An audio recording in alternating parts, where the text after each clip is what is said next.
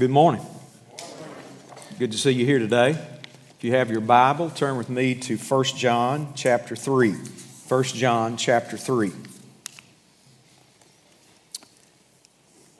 We'll continue in this series that the church is in through the book of 1 John. This morning's focus is listen. This is important. Stand with me as we start in verse 1 reading. 1 John chapter 3. See what kind of love the Father has given to us, that we should be called children of God, and so we are. The reason why the world does not know us is that it did not know Him. Beloved, we are God's children now, and what we will be has not yet appeared, but we know that when He appears, we shall be like Him, because we shall see Him as He is. And everyone who thus hopes in Him purifies himself as He is pure. Everyone who makes a practice of sinning also practices lawlessness. Sin is lawlessness. You know that He appeared in order to take away sins, and in Him there is no sin. No one who abides in Him keeps on sinning. No one who keeps on sinning has either seen Him or known Him. Little children, let no one deceive you. Whoever practices righteousness is righteous, as he is righteous. Whoever makes a practice of sinning is of the devil, for the devil has been sinning from the beginning. The reason the Son of God appeared was to destroy the works of the devil. No one born of God makes a practice of sinning, for God's seed abides in him, and he cannot keep on sinning because he has not been born of God. By this it is evident who are the children of God and who are the children of the devil.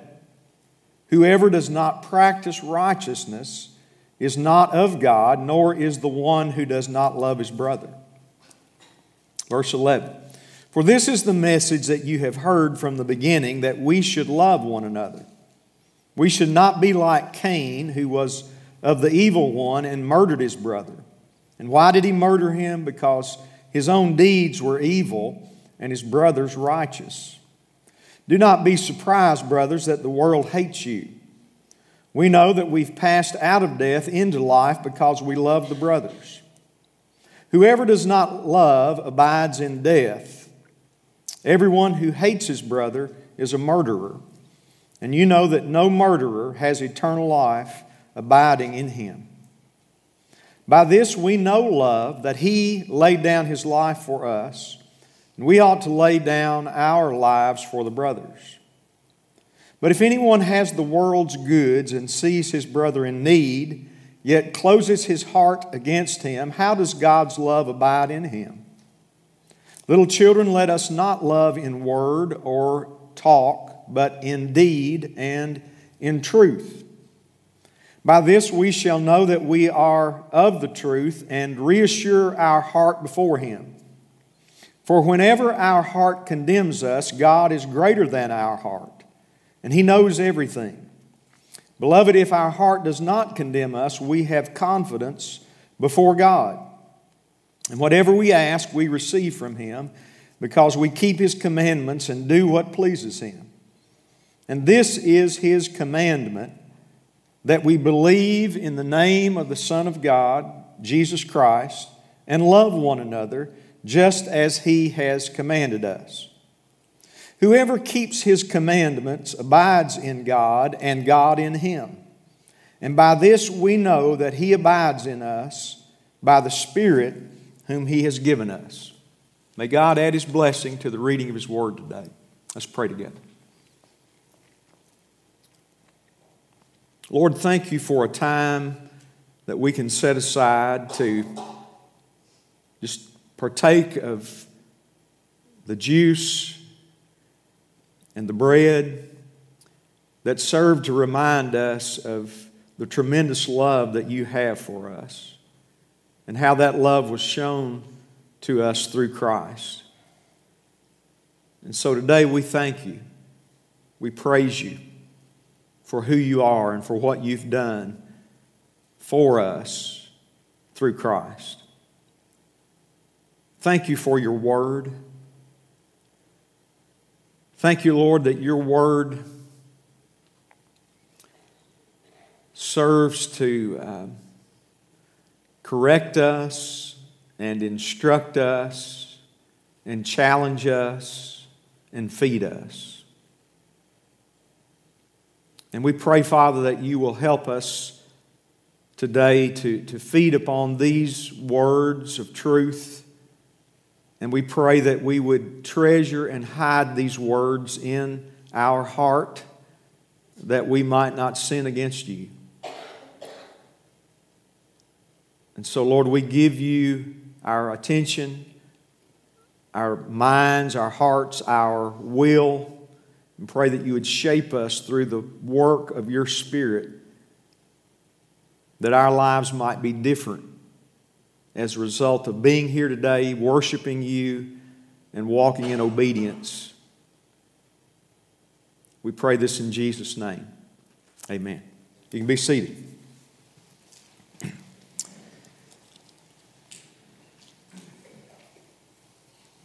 One of the themes of the book of 1 John is the theme of walking in the light. When I say theme, I'm saying that when you read through the book of 1 John, there are some things that are dealt with not just in a verse, but they're dealt with thematically. And so we see larger portions of Scripture devoted to those themes. One of those is walk in the light. And to walk in the light means that when we realize, first of all, that as sinners we were walking in darkness, we were enemies of God, we were in need of being saved, and we could not do that on our own, so we needed a Savior, Jesus.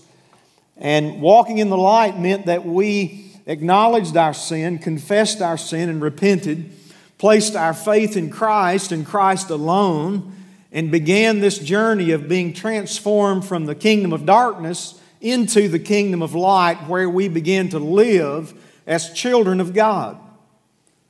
Walking in the light meant that the way that we related to God changed and is continuing to change.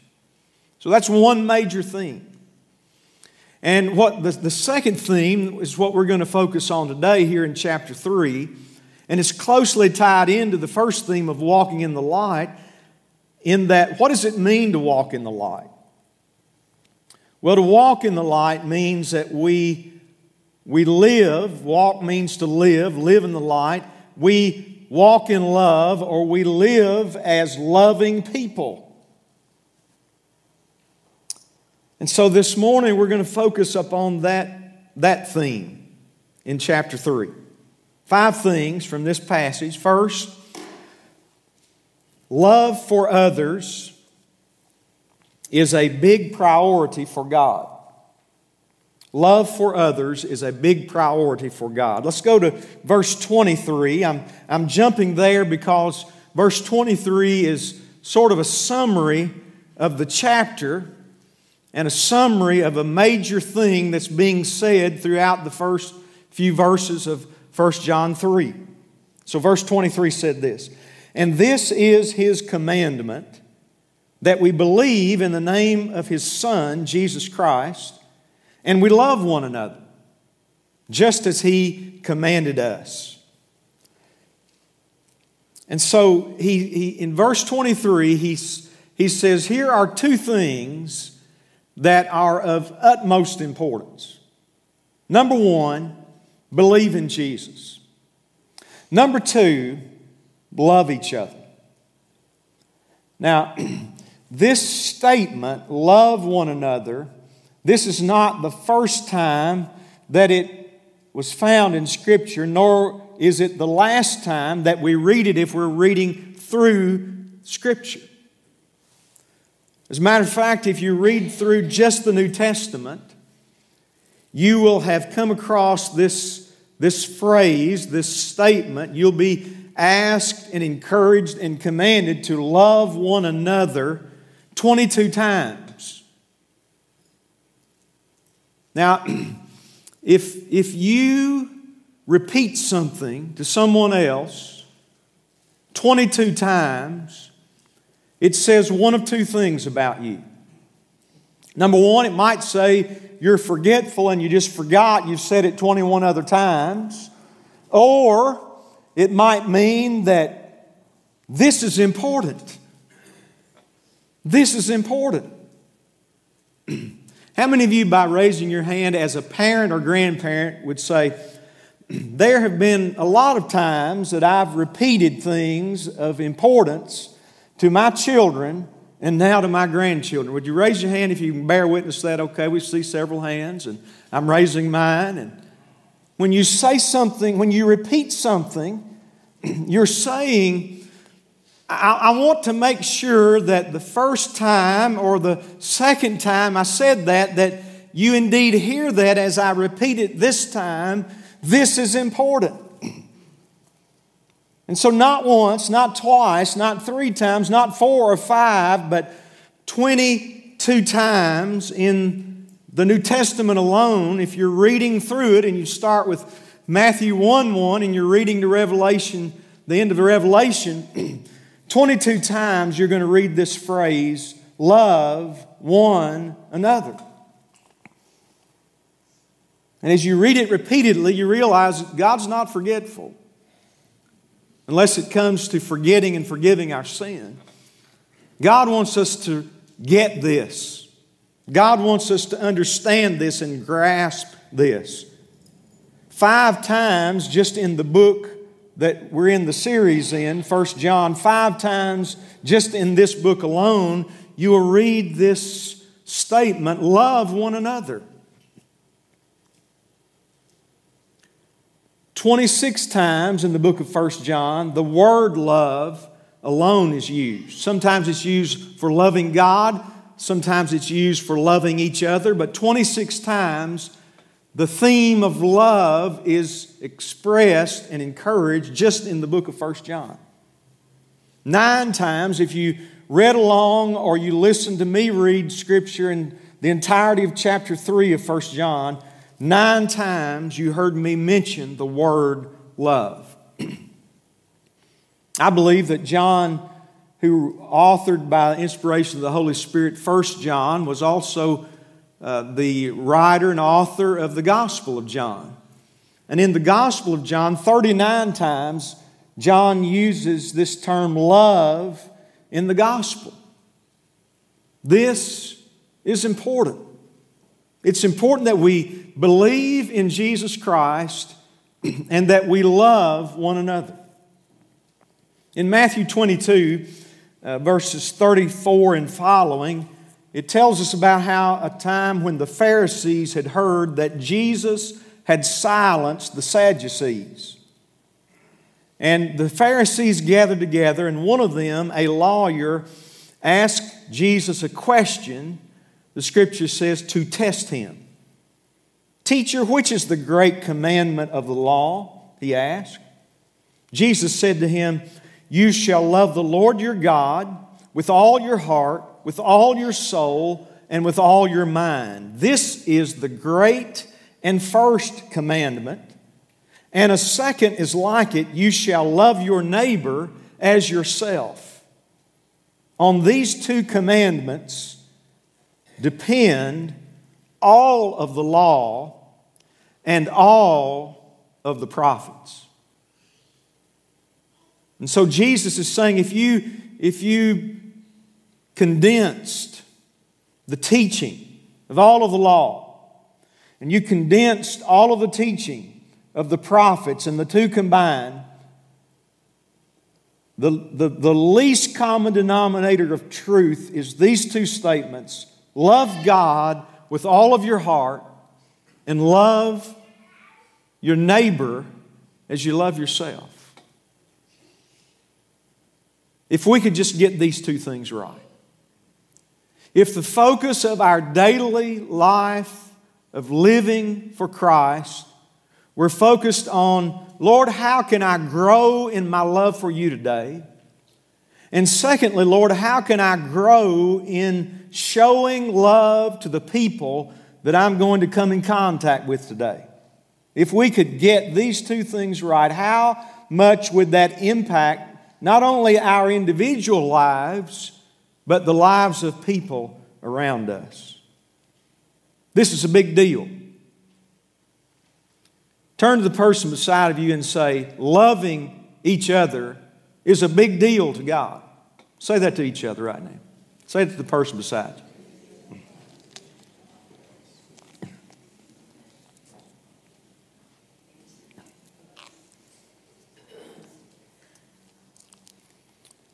There's a second thing here. Let's go back to verse 1 now. Verse 1 reminds us that love for others starts with a good understanding of how we are loved by God. Verse 1. See what kind of love the Father has given to us, that we should be called children of God. And so we are. Children of God.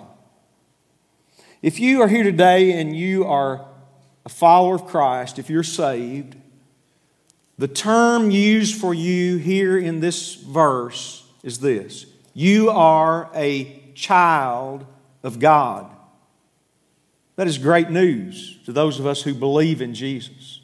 It's great news to realize that God wanted us, and He chose to adopt us into His family so that we would no longer be children of darkness, but could become children of light. And most importantly, we could be called His children. What great love the Father has shown to us in and through the person of Jesus.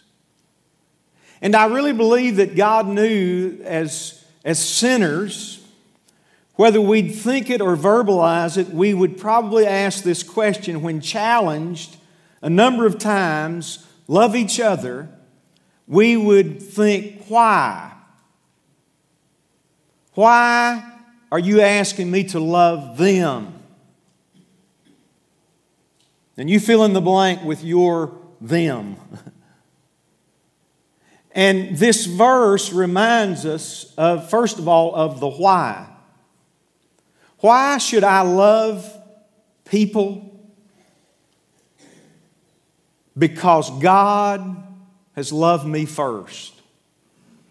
And as we read Scripture, we're reminded that His love for us, first of all, is undeserved. Not one of us earned God's love for us. As a matter of fact, the exact opposite is true about all of us. All of us, like sheep, were going astray, and we were going our own way. And the Scripture says what we deserved was death and hell. All have sinned and fallen short of the glory of God. The wages of sin is death.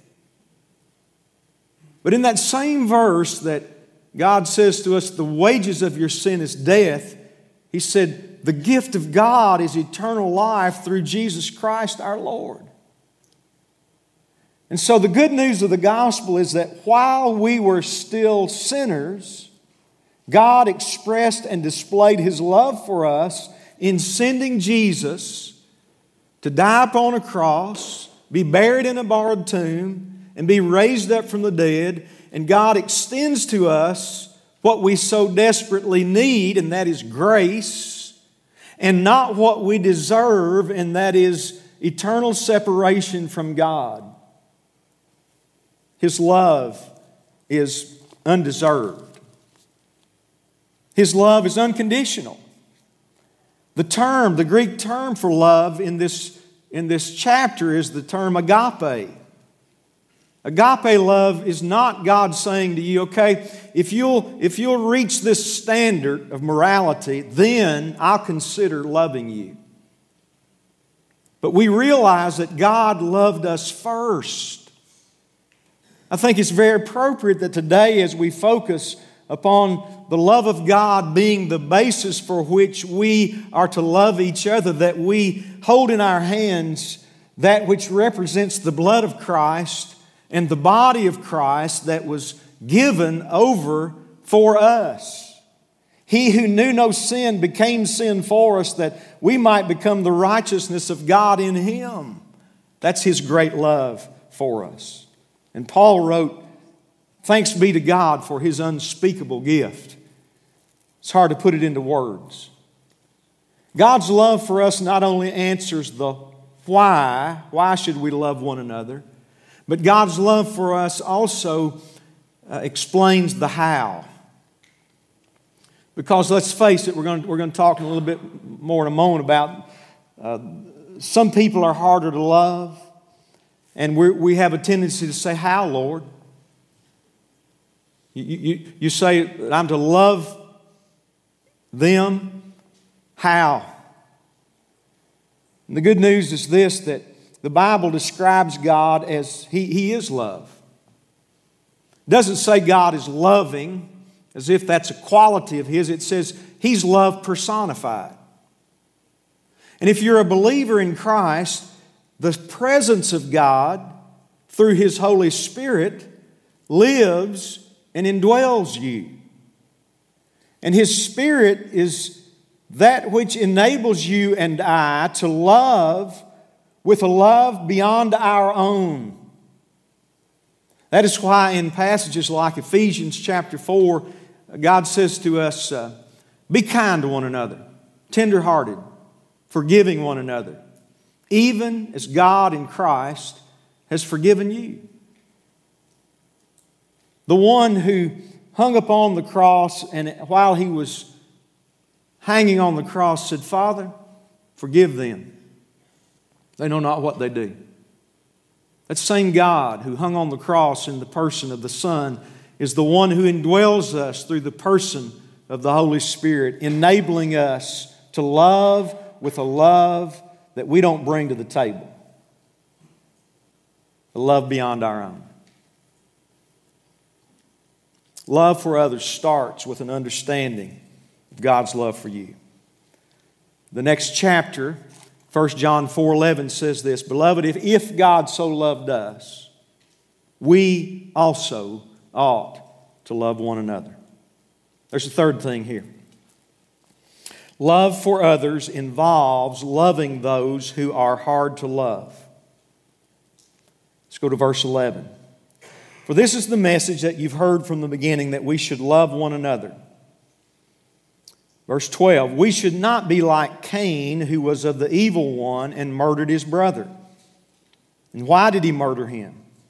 Because his own deeds were evil and his brother's righteous. Do not be surprised, brothers, that the world hates you. We know that we've passed out of death into life because we love the brothers. Whoever does not love abides in death, and everyone who hates his brother is a murderer. And you know that no murderer has eternal life abiding in him. And so here in these verses, it's referring to the account of Cain and Abel found in Genesis chapter 4, verse 1 and following. This is that account. "Now Adam knew Eve, his wife, and she conceived, and she bore Cain, saying, I've gotten a man with the help of the Lord. And again she bore his brother Abel.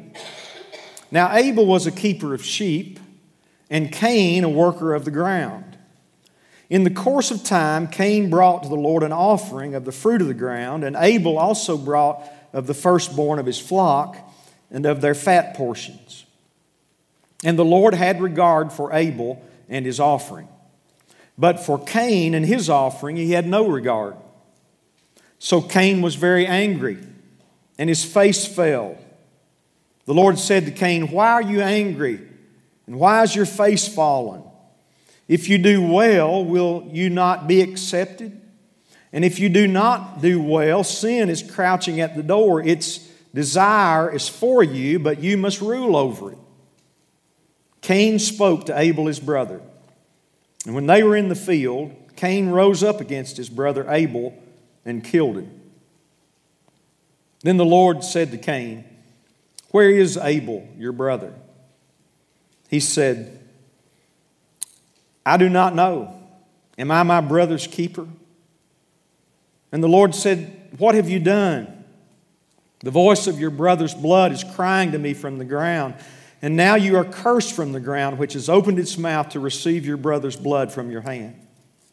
When you work the ground, it shall no longer yield to you its strength. You shall be a fugitive and a wanderer on the earth." Cain said to the Lord, "My punishment is greater than I can bear. Behold, you've driven me today away from the ground, and from your face I shall be hidden.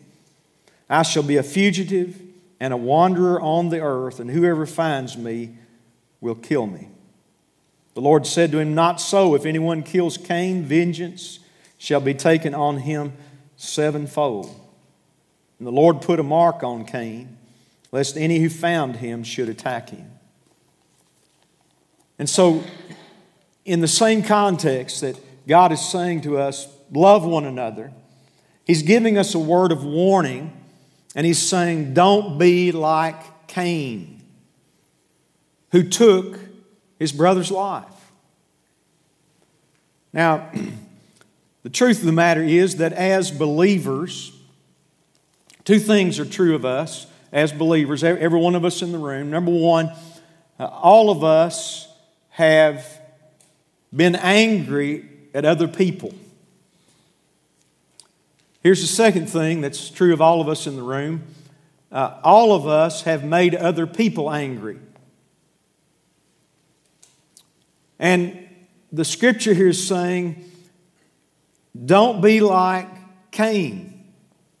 Don't let your anger continue to the point that you take another person's life. Jesus went a step further.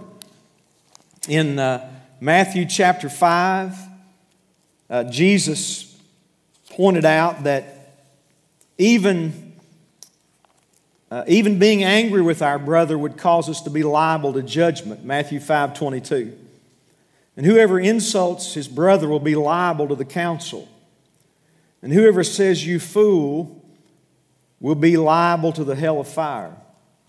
So if you're offering your gift at the altar and you remember that your brother has something against you, leave your gift there before the altar and go. First be reconciled to your brother and then come and offer your gift. Come to terms quickly with your accuser while you are going with him to court, lest your accuser hand you over to the judge and the judge to the guard and you be put in prison. Truly I say to you, you will never get out until you have paid the last penny. So God asks us to love people who are harder to love. There are some people in life that's very easy to love, but there are others that are harder to love. Have you ever thought or said this? God loves you, I'm trying. We've all probably thought that. God loves you, I'm trying. We might have even thought, I think God loves you and I think He's trying. Now the truth is that God loves them. And the truth is that God calls us to love them. Even those who are difficult to love. In his book, Resolving Everyday Conflict, Ken Sande pointed out that we have two sinful extremes when it comes to entering into conflict with other people. And he said, these are two sinful extremes that we need to avoid. He said one extreme is avoiding or escaping the person with whom we have conflict with. And we think, I'd just rather not be around them than to deal with the conflict that I have with them. And so the method of handling the conflict is to avoid or leave or to escape. And Sande says that is a sinful tendency that some of us have. Particularly those who don't like conflict at all. I'd rather than talk through this, rather than work through this, I'd rather just avoid this or avoid them. The second extreme is what's being pointed out here in the text, and that is the extreme of attacking the other person. And if your sinful default is attacking, when you engage in conflict, regardless of who it's with, you might get loud, you might call them names. And he says the ultimate extreme of attacking another person is one of taking their life. He says the ultimate extreme in escaping is one who takes their own life. And the Lord says here, don't be like Cain. And by the way, what did Abel do to make Cain mad? Mad enough to the point that he wanted to kill him and did. What did Abel do wrong? Scripture tells us here, nothing. He didn't do anything wrong. Wasn't something he did, wasn't something he said. He was just doing that which was right. God viewed Abel's sacrifice, which was a blood sacrifice, a blood offering of an animal. God rejected the sacrifice of Cain. It was from the work of the ground. And in viewing Abel, who had done that which was right, Cain began to realize his own sinfulness and lack of obedience to what God had asked. And he began, the Bible uses an interesting phrase here, his face fell. And he began to be angry to the point that he killed his brother. And in this same context, we're reminded that the world does not know him and the world does not know us. Us meaning Christians. And if the world hated Jesus, by the way, why did people want Jesus dead? After all, he was God in the flesh. He never sinned. His motives were always right and pure with everything he said and did. And yet, scribes and Pharisees wanted him dead.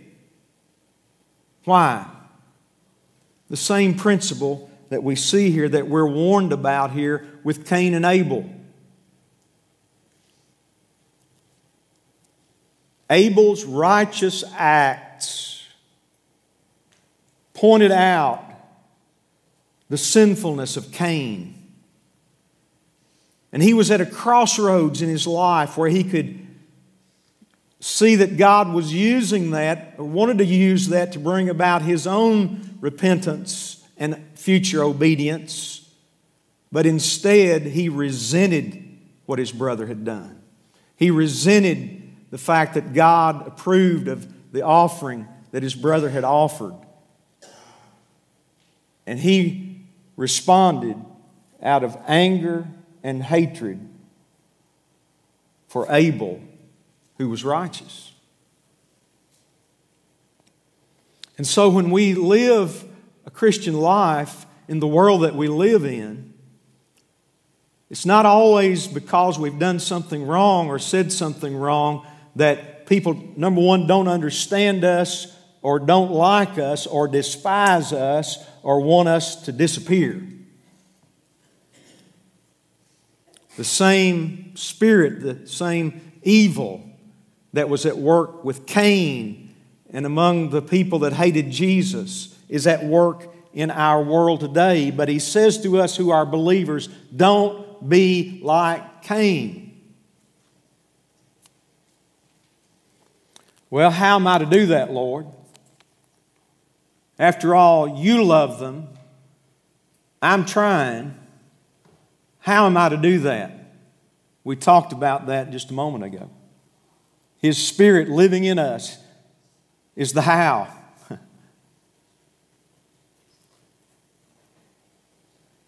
Number 4. Let's go to verse 16. Loving others involves loving those who are in need. 1 John 3:16. By this we know love, that He laid down His life for us, and we ought to lay down our lives for the brothers. But if anyone has the world's goods and sees his brother in need, yet closes his heart against him, how does God's love abide in him? So he started getting personal with the illustration of Cain. Now he's getting even more personal. And he's saying, if you're going to love each other, this is what it looks like. It avoids being like Cain. It involves helping people in need.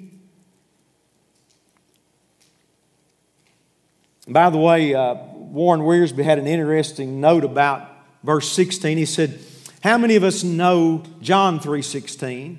Most of us could quote that. For God so loved the world that He gave His only begotten Son, that whoever believes in Him should not perish, but have everlasting life. He said, how many of us know and have committed to memory and have treasured in our heart 1 John 3:16, which first reminds us that God laid down His life for us through Christ, but then challenges us by saying we ought to lay down our lives for the brothers. John 3:16 said, Jesus laid down His life for you.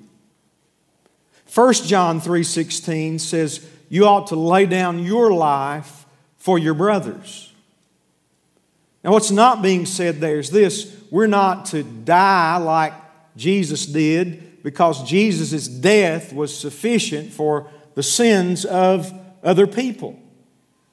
But He's saying that our love should be sacrificial. We should lay our life down in sacrificial love for people.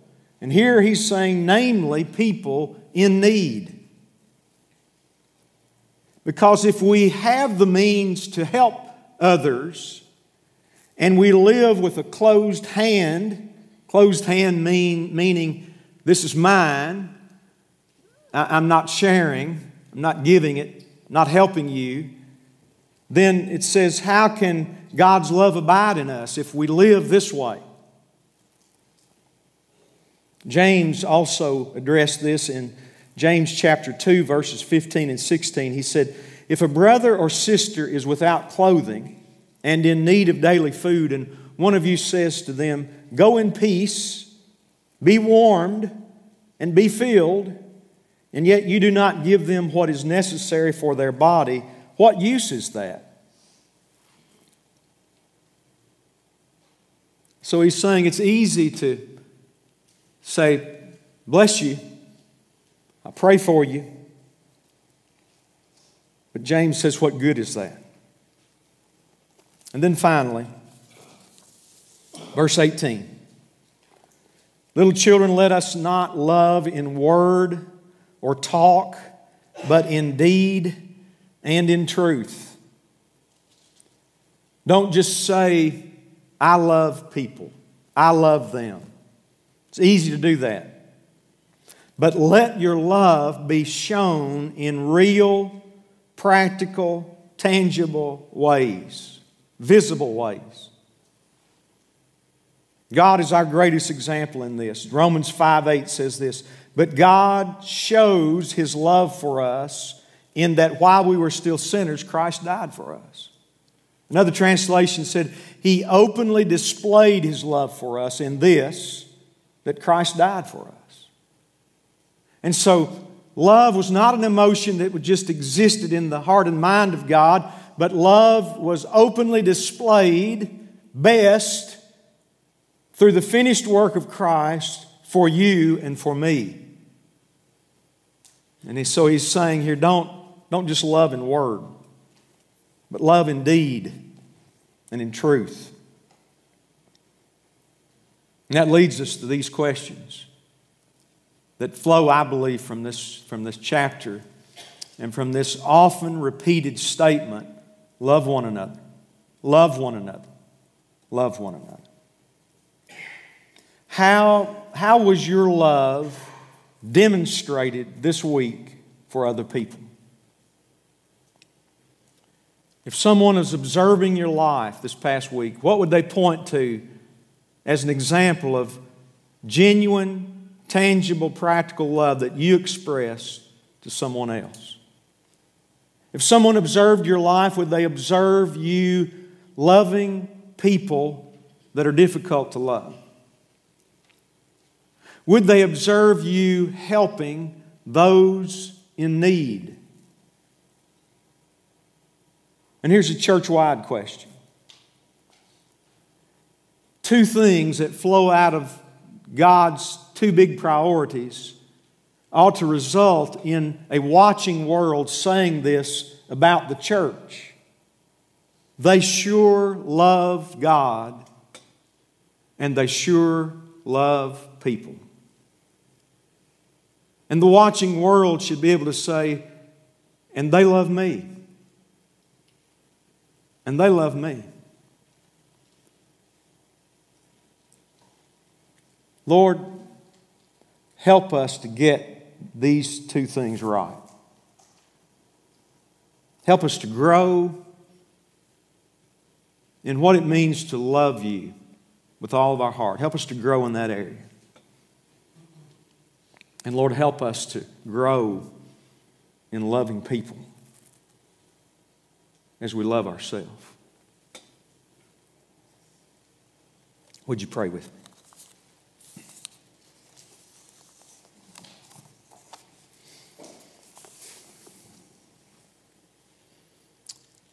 Lord, I want to thank you that you care enough about us as Father that you repeat things to us.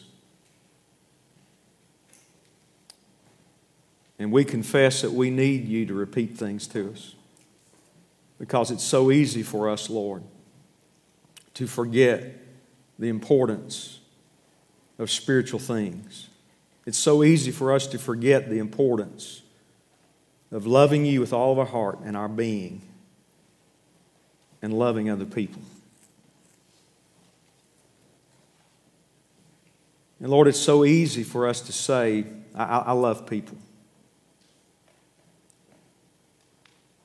But Lord, I pray that through the work of your Holy Spirit today that you would just expose in our own lives people that we don't love. We're not even trying. And Lord, help us to live not as people of a closed hands thinking, this is mine, these resources are mine, but help us, Lord, as John has challenged us here, that if we have the resources, and we thank you, Lord, for what you've given us and gifted us with in terms of blessings, help us, Lord, to live with an open hand,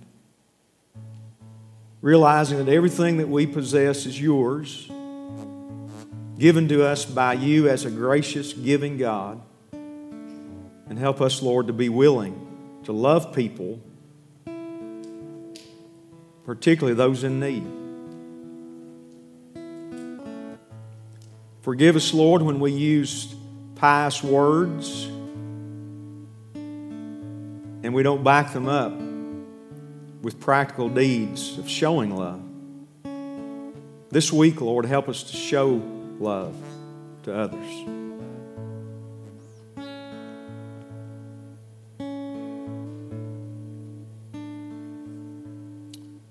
Lord, use this invitation time to move us from hearing to doing. Help us to follow you and your commandments and your word. We pray that this invitation time will be a time of open, unashamed profession of that which you're calling us to do and be. We pray this in Jesus' name. Amen.